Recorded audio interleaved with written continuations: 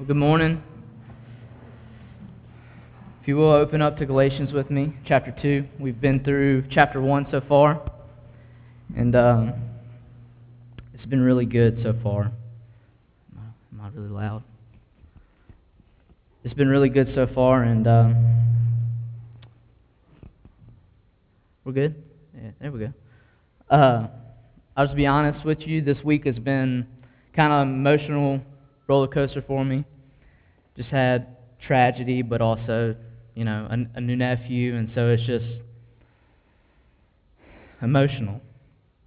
Just a week of just up and downs. So I just pray for my family. I ask that you do that from the bottom of my heart. I know you will. You already said you will. So it's been good to experience grace through that, and just walking through the book of Galatians, understanding grace and how the church is a picture of grace, and how God works through His gospel, and how we can be a gospel presence to people. And so we're going to look in Galatians chapter 2, verses 1 through 10. We've already walked through Galatians chapter 1 so far, and we discovered the true gospel, and that adding anything to Jesus and His work for salvation is a false gospel. And it's ultimately turning away from God Himself, because it's a false view of who God is and who we are. We don't understand our sin in the right way, and we don't understand God in the right way, because we need God. He doesn't need us. He's creator. We are His creation. And it puts us in a right position, the gospel does, because it shows us our sin, and it shows us who we really are. That we can't uphold the law that He has given us, but Jesus Christ has upheld the law, and He lived out the law perfectly, something that we couldn't do. And it is only through Jesus that we have that good news, that we can be holy before a holy God, blameless in His sight. So, we understand that true gospel. And anything other than that true gospel of Jesus Christ, if we add anything, we say any other work, whatever it may be. We hear it in other churches. We hear baptism. We hear speaking in tongues. We hear things that are added to the gospel that say, you have to have these things to truly be saved. That's not the real gospel. It's Jesus and only Jesus.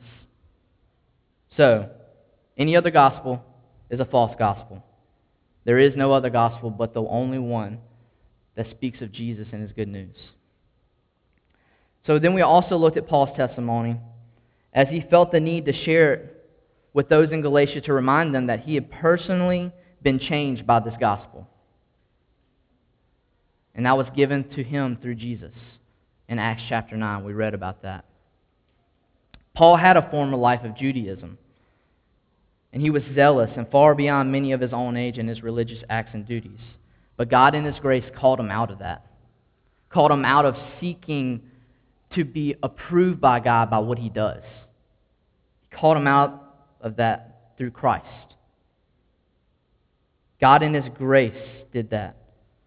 And His grace frees him to live for Christ and proclaim Christ because he has a new life in Christ. We talked about that last week. What it means to be in Christ, and how it's so deep to understand that fact and that truth that the Scriptures teach us, that if we believe and put our faith in Jesus, that we are in Him. And that changes the way we live. So now we will continue looking at the rest of Paul's account as he wrote of his timeline and his encounter with the other apostles in Jerusalem.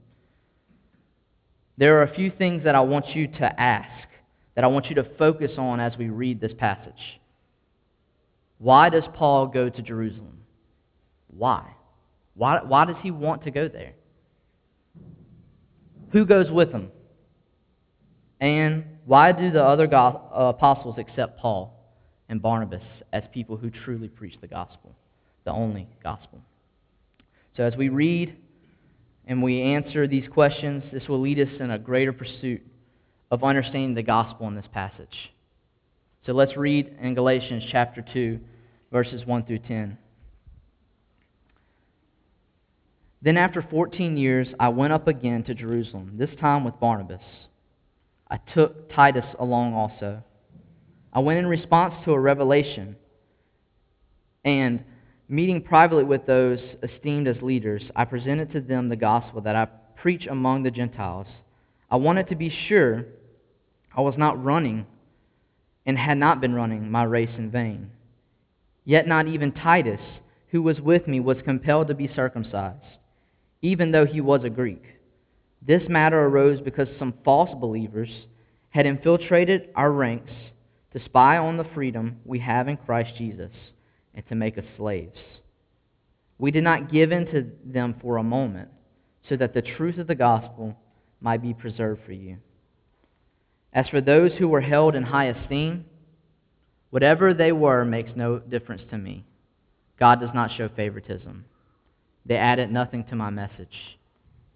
On the contrary, they recognized that I had been entrusted with the task of preaching the gospel to the uncircumcised, just as Peter had been to the circumcised. For God, who was at work in Peter and as an apostle to the circumcised, was also at work in me as an apostle to the Gentiles.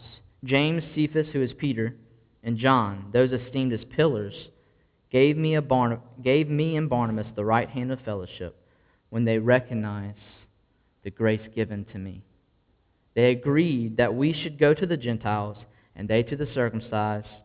All they asked was that we should continue to remember the poor, the very thing I had been eager to do all along. So Paul continues in his kind of like his bibliography. He's telling them, hey, this is how it went down. 14 years. So that's a long time. 14 years. I mean, that's 2/3 of my life. That's a long time. You know, and sometimes we think that Paul, he was a believer, he knew Jesus, and then automatically he just went and did all these missionary journeys. That's not how it worked. I mean, he did go preach the gospel after he heard of the good news and received it. He stayed in Damascus. He went back to Tarsus. He did preach the gospel, but it's not those 3 missionary journeys that we hear of in Acts.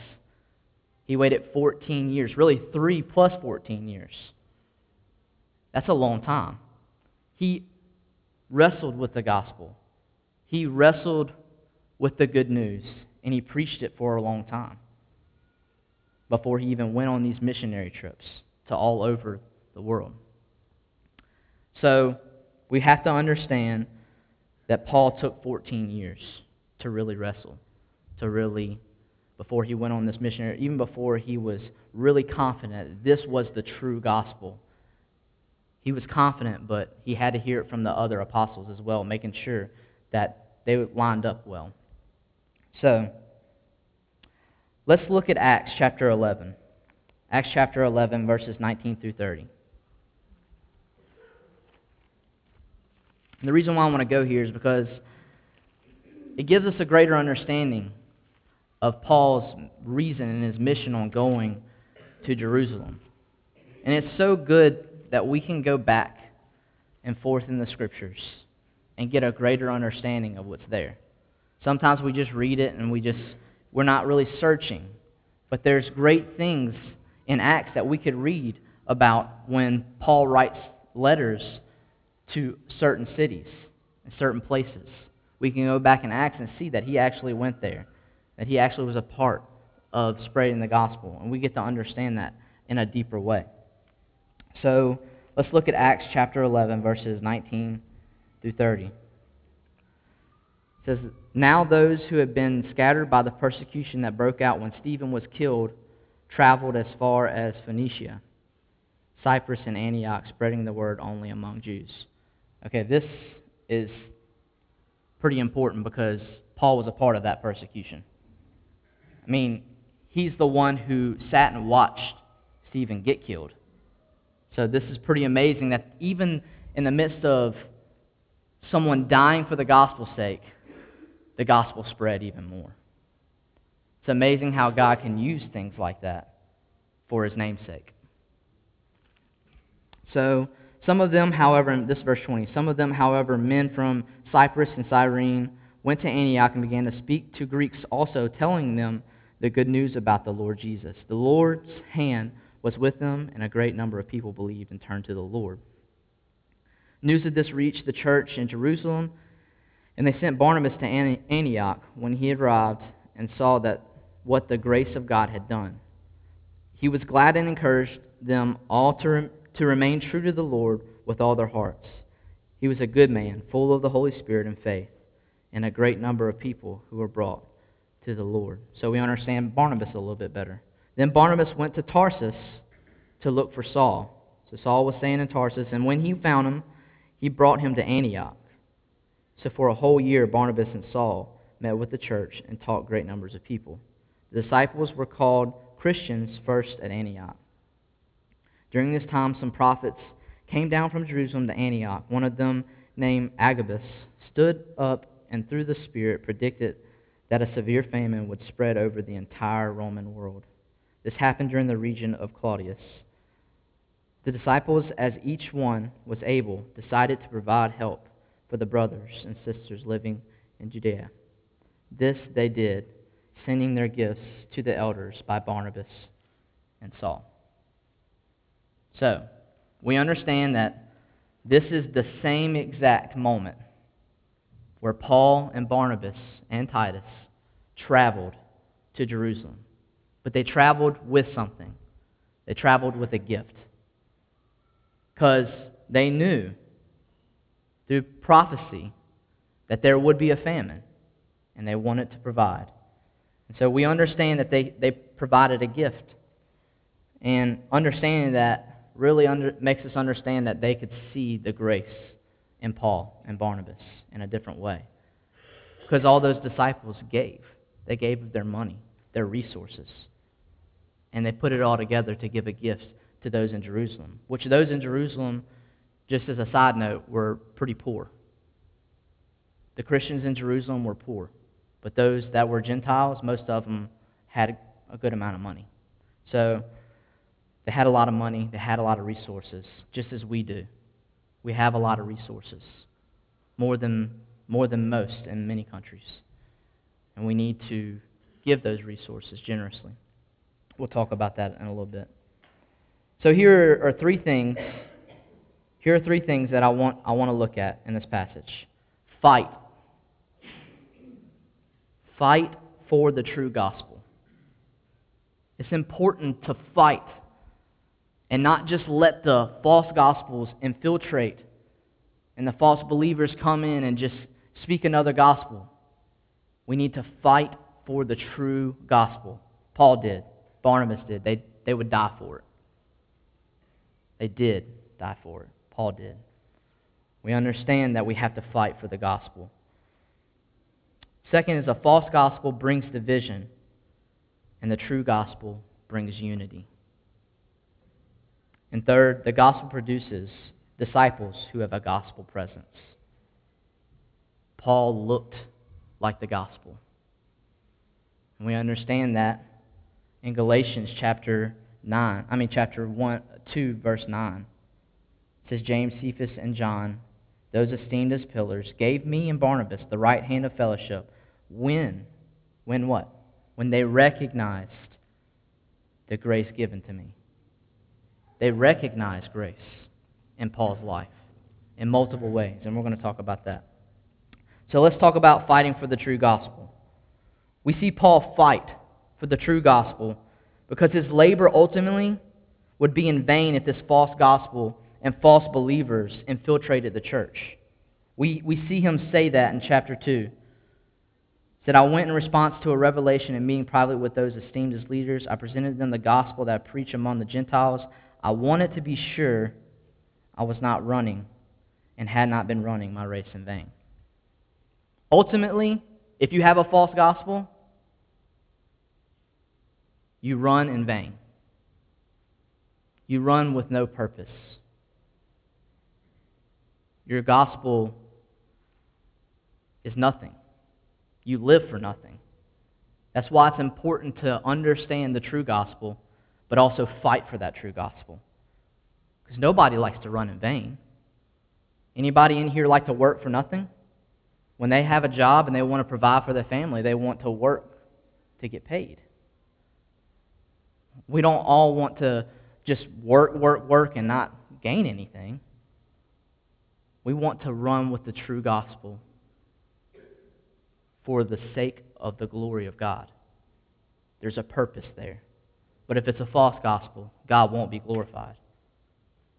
And so it's very important that we fight for that gospel and we understand that true gospel. Also, the fruitfulness of the ministry given him would all be worth nothing if this false gospel had been accepted as authentic and valid by the pillars in Jerusalem.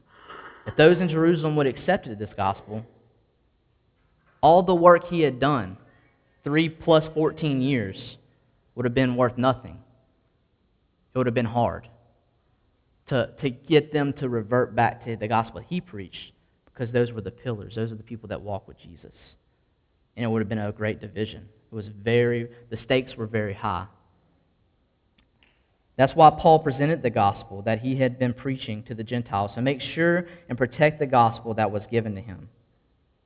Paul knew that importance of making sure that the truth of the gospel was preserved. So what were these false believers teaching? What were they teaching to these Gentiles and to the Jews? They were proclaiming Jesus, but if you wanted to be a disciple, you had to be circumcised and become a Jew socially. Not just a Jew physically, but socially and culturally. It's not just about this physical attribute that they were concerned about. They were concerned about the culture of a Jew, the social aspects of a Jew. When you did that, when you became circumcised, you were saying, I'm going to abide by all those rituals and all those rules and all the laws of Moses. And I want to explain something to you about the law. The law is good. God made it. It is good. It just shows us that we're in need of a Savior.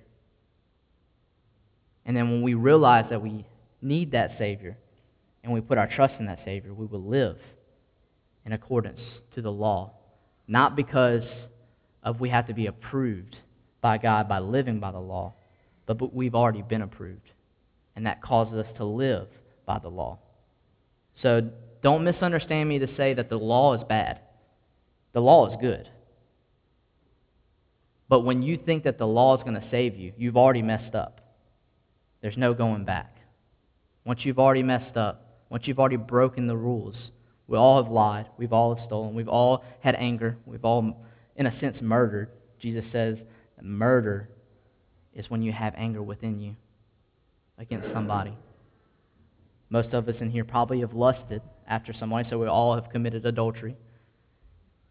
So we can't think of ourselves as high. Yes, we're made in the image of God, but ultimately we've sinned against God. And we have to understand that. They were teaching that if the uncircumcised stayed that way after faith, then they were false believers. But see, Paul would say the opposite about that. He called them false believers. See, they were saying that these people who aren't being circumcised, they're false believers. They're not true believers. But Paul was saying the exact opposite, saying that these men are false believers. They were teaching that you cannot be free in Christ. And they were trying to bring slavery where there was freedom in Christ. So what was at stake if this false gospel took root and began to grow? At the core and at the foundation, the truth of the gospel would not be preserved. The gospel would be limited to a certain culture when the gospel is really for all people and for all cultures. The freedom that is in Jesus would ultimately turn into slavery. There's a lot at stake there. And there's a lot at stake for us as well if we start believing about this false gospel that they were teaching. But Paul brought a man named Titus with him who had not been circumcised, but the false brothers were trying to compel him to do so, trying to make him believe that in order to be saved, that he needed to trust Jesus and live according to Jewish rituals. But it says he was not compelled. Nor did the apostles in Jerusalem insist on him being circumcised. It was clear that the gospel of adding the laws for salvation was false. No one can make themselves acceptable before a holy God. But these false believers would beg to differ. They would say that you could be accepted before a holy God by what you did. Do you ever feel that way sometimes? That you could be accepted by what you do? We've all struggled with that. We still sometimes struggle with that. And if you haven't, examine your heart. Truly examine it, because you will see that in you. You want to do, you want to not do, whatever it is, to be accepted.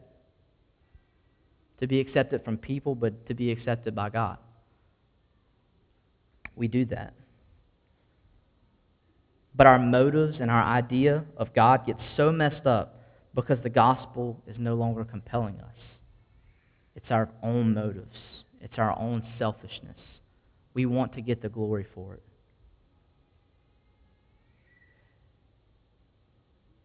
Only in Jesus can we become holy and blameless in the Father's eyes. And Titus was an example of this truth. We are accepted through Jesus and not through any deeds or rituals. The gospel brings freedom. There's freedom in Jesus. You are able to be free because of Jesus. For the longest time, people were in slavery because they had to follow all these cleansing laws. I couldn't even imagine what it was like.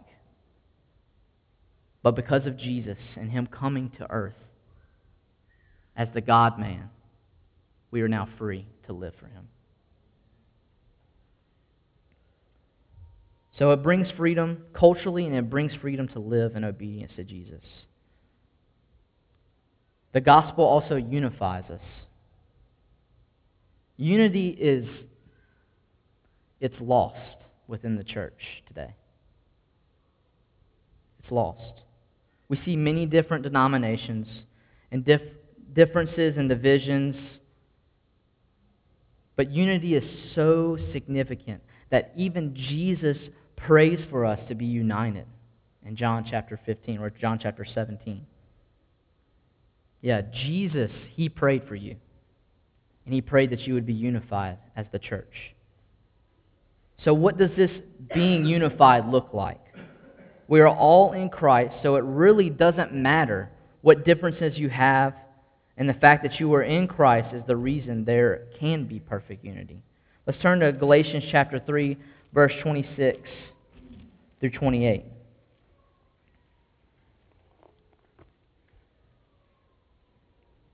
It says, "So in Christ Jesus you are all children of God through faith. For all of you who were baptized into Christ have clothed yourself with Christ. There is neither Jew nor Greek, Jew nor Gentile, neither slave nor free, nor is there male and female, for you are all one in Christ Jesus.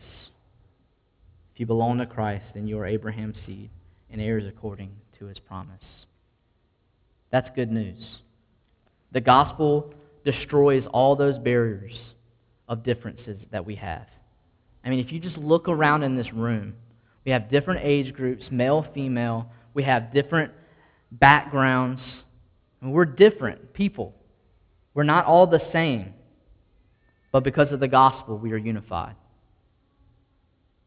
And we try to get in groups with people that are similar to us, but the only thing that matters is Christ in us. And we can be unified because of Christ in us, as long as we believe the truth about Christ, and that there's not another Christ. We can be unified in Christ. Do you strive for that? Or do we seek division? Do we seek understanding, or do we seek division? Most of the time it's over petty things. It's over small things. It's things that really don't even matter. But the gospel, in Christ, we are unified.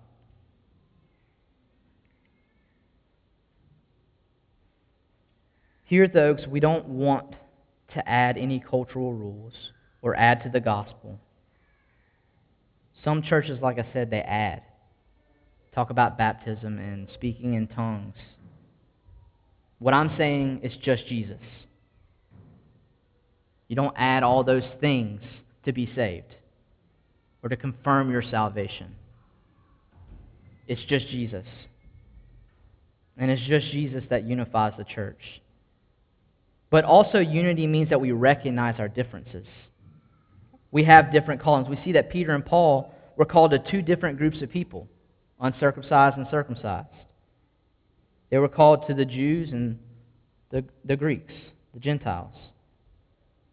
So although they preached the same gospel, they must approach two different types of people with the gospel differently. Not a different gospel, but the gospel differently. Not one was saying, my approach is better, but they understand their different callings and was still unified in the gospel.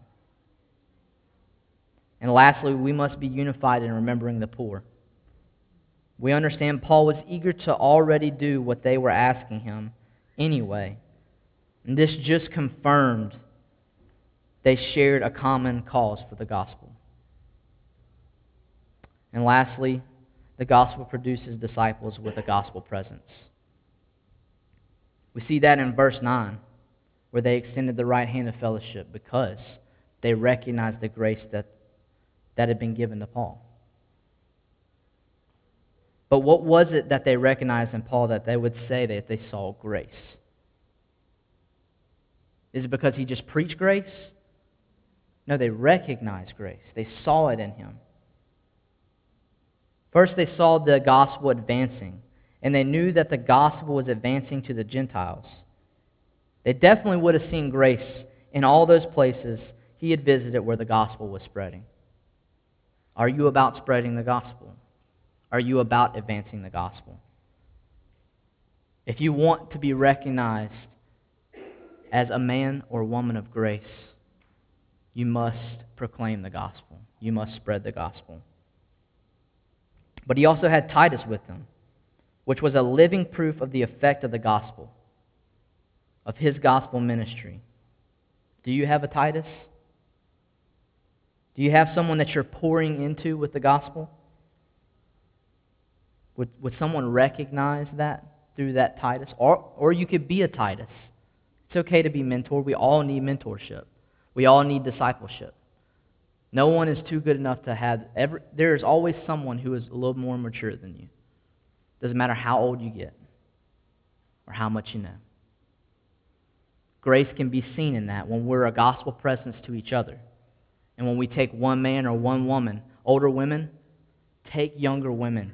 Show them what it means to be a good wife, a wife who seeks after God's heart, a wife who knows how to cook but to love her husband and to respect him and honor him.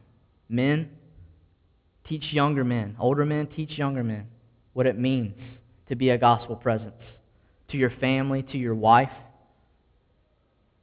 There's so much there to love your wife as Christ loved the church. What a picture. What a calling. There's a lot there. Men, let's step up. Let's take some Tituses. Let's take some men, some young men. And young men, be willing to listen. Be willing to hear out the older men. Not as if you know everything. I'm one of those guys, I already know that. I got that down. We need to be young men who listen to the older men, who are willing to hear them out, to learn how to be that gospel presence. Men, if you're married, be that gospel presence to your wife. You are to disciple, to guide, to lead your wife. Men, we need to step up. So, do you have a Titus, or are you a Titus? It's probably good to be both. Also, when we see sinners come to know the Savior, we see grace. And we as believers should seek the advance of proclaiming that gospel. Can that grace be seen in you as proclaiming the gospel? Can people be seen as a response of the gospel that you proclaimed and that you preached? Also, believers, they're laying down everything to help others for the name of Jesus. We see that they gathered up a gift in Acts chapter 11. They gathered up a big gift to give because there was a famine. Sacrificial obedience is the clearest expression of grace in a believer. We see Paul going to Jerusalem by revelation and doing that, giving that gift. One perspective that most Christians take is that we give our 10% and the rest is ours to do with whatever we want. That's not the way God sees it. He says everything is His. Everything. Nothing is yours. Everything on this earth is His. Are you willing to give generously that the grace of God may be recognized through Jesus Christ? I can tell you this, I've had the privilege to recognize grace in many ways at the Oaks. Feeding the homeless every Sunday. Certain families giving to other families in need. When tragedy strikes, people gave with generosity and gave of their time and their resources. Praying for those who hurt, being available to them. Gospel spreading within the community. Home groups growing by the grace of God. So much more. There's so much more. God's grace is within the Oaks. And I believe it's being recognized. Because I hear a lot of people tell me that. And I just praise God because of it. Are you looking for grace? Are you seeking out to see it and to give God the glory for it? We need to seek after grace. Opportunities to spread grace, but also opportunities to look at grace and just marvel at the goodness of God and how good He is and how He changes people, how He moves people. Do you look for grace? As the band comes up, I want to ask you a couple questions. Are you a gospel presence where those around you can recognize the grace that was given to you, like Paul? Are you seeing the many moments where you can show grace of Jesus to others? Or are you just looking for grace within your daily life to give God praise and the credit that is due Him? We are called to be a gospel presence to this community. We're called to be a gospel presence to our family. We're called to be a gospel presence to all the people around us. But you cannot be a gospel presence without receiving the gospel. You cannot be a gospel presence without daily walking in the gospel. You have to wrestle with your sin. You have to understand that you need Him daily. Sometimes we just go through life and we say, our sin is our past, or even our present sin. We don't have to worry about it because Jesus paid for it. That's not the gospel in us. We need to seek that forgiveness from Jesus and daily walk in the gospel. And until then, we won't be a gospel presence because the gospel isn't transforming us daily. So if you want to be that gospel presence to your community, to your family, to your wife, to your husband, to your co-workers, to everyone who's around you, you must live in the gospel daily. If you're not living in the gospel daily, ask God to reveal the gospel daily to you, because He will. Ask God to show you His grace daily, because He will. He does it. He's done it in my life, and He'll do it in your life. His grace changes us daily. Are you seeking it? Let's pray. Father, we are so thankful for your word, that we have Paul as a man who seeks, who has sought you, and who is a gospel presence. God, we pray that we, as the church, could be a gospel presence to this community. That we would love people, and that we would be gracious to people, and that we would generously give to all who are in need. God, we love you. We ask that you change us through your gospel as we trust your Son, Jesus.